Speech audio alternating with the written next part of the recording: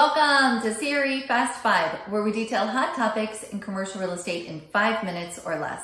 I'm Carly Iacono, and tonight we are talking about travel post-COVID-19. So the movement of people, or lack thereof, impacts many segments of the commercial real estate market, most notably hospitality, entertainment, and retail. So understanding or trying to predict some trends for consumer travel through the summer and beyond is going to be relevant for many investors and business owners. So today I want to run through some stats from some recent polls that were conducted and give you some things to think about moving forward.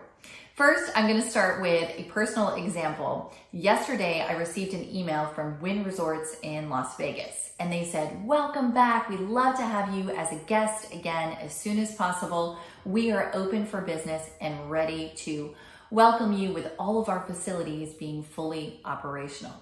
My immediate response was, yes, thank goodness. I will be on the next flight next weekend. But then, of course, I dialed that back and said, how many high-touch things do I have to come in contact with to get there? How do I feel about flying? How do I feel about buses, getting from the airport to, or taxis even, to the resort? And then when you're there, how do you avoid people for your whole stay when really the allure of being there is people, is being with friends and being with new people? So I think we're going to have that push and pull between the need to get out, the need to travel, and then a concern about safety. And that's going to be ongoing. And it will be interesting to see how the scales tip for different demographics and different people in certain parts of the country. So let's run through some stats. First, of the respondents, and this was a survey done by The Vacationer. So of the respondents, 19% said that they would be interested in traveling right now.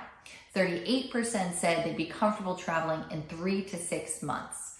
So 57% total are willing to travel in what I would consider really the near term, in less than 6 months.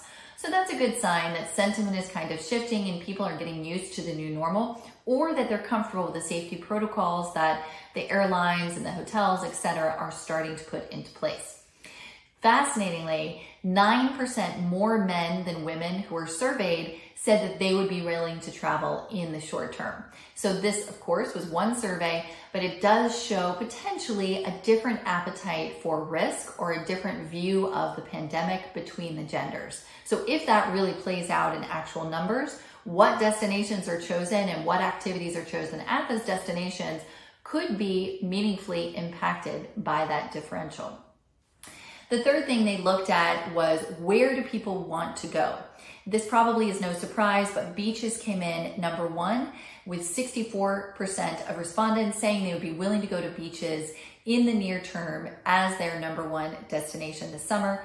55% said they would be willing to go to bars and restaurants. And then everything else was more internal, more large group focused, such as sporting events and movie theaters. And those types of things went down, of course, on the scale of number of people who would be willing to engage in those different activities. People are flocking to the beaches. We are just dying to get out. And Pensacola, Florida had their busiest Memorial Day to date last weekend. And this was judged by number of tolls processed on the public bridge going to the public beaches. So number of tolls was the greatest it has been since 2017, which was the previous record. So we are getting out, we're starting to travel, just maybe not to all the same places we used to. Now, also fascinating is, where do we want to stay? Of the respondents, 62% said they would much prefer to stay in a chain hotel. These are your middle to upper level chains that have a household name like Marriott. Whereas 11% said they would be comfortable staying in an independent hotel. So I think that's a really fascinating difference. Consumers are psychologically looking for comfort and security, and brand identity from a psychological perspective seems to equate to security. So if you're a smaller operator, and I think this would go for restaurants and other local businesses as well, you have to work harder to make that consumer feel safe, to make them draw in and say, okay, they have it together, I can go there and I'll be okay. Because right now, it really looks like those household names, those brand names, the chains that provide just simplicity and comfort are the ones that are going to have the most visitors. So there are some shifts in businesses that in business models that those smaller operators are going to have to take to try to combat that sort of perceived difference of the two. And obviously there are widespread ways that safety is being implemented.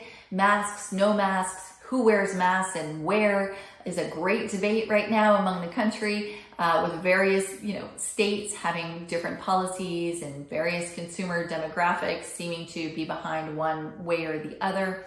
Plexiglass is huge. We're seeing that go up, of course, in grocery stores, potentially in airplane seats, in between the seats, certain restaurants to divide. So it will be interesting to see how widespread plexiglass becomes as a way of just separating and compartmentalizing people.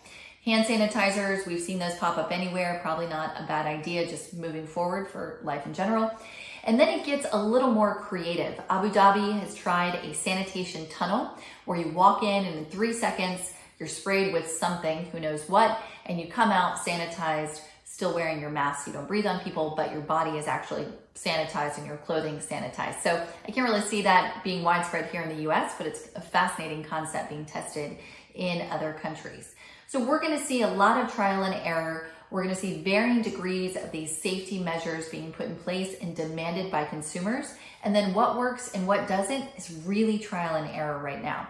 So going to be a very interesting summer as this all unfolds. And I think the movement of people, how they interact with some of their favorite places or don't, and then the ongoing consumer patterns that this is going to lead to is something that all of us in commercial real estate need to start watching. That was CRE Fast 5. I'm Carly Iacono. I look forward to seeing you again soon.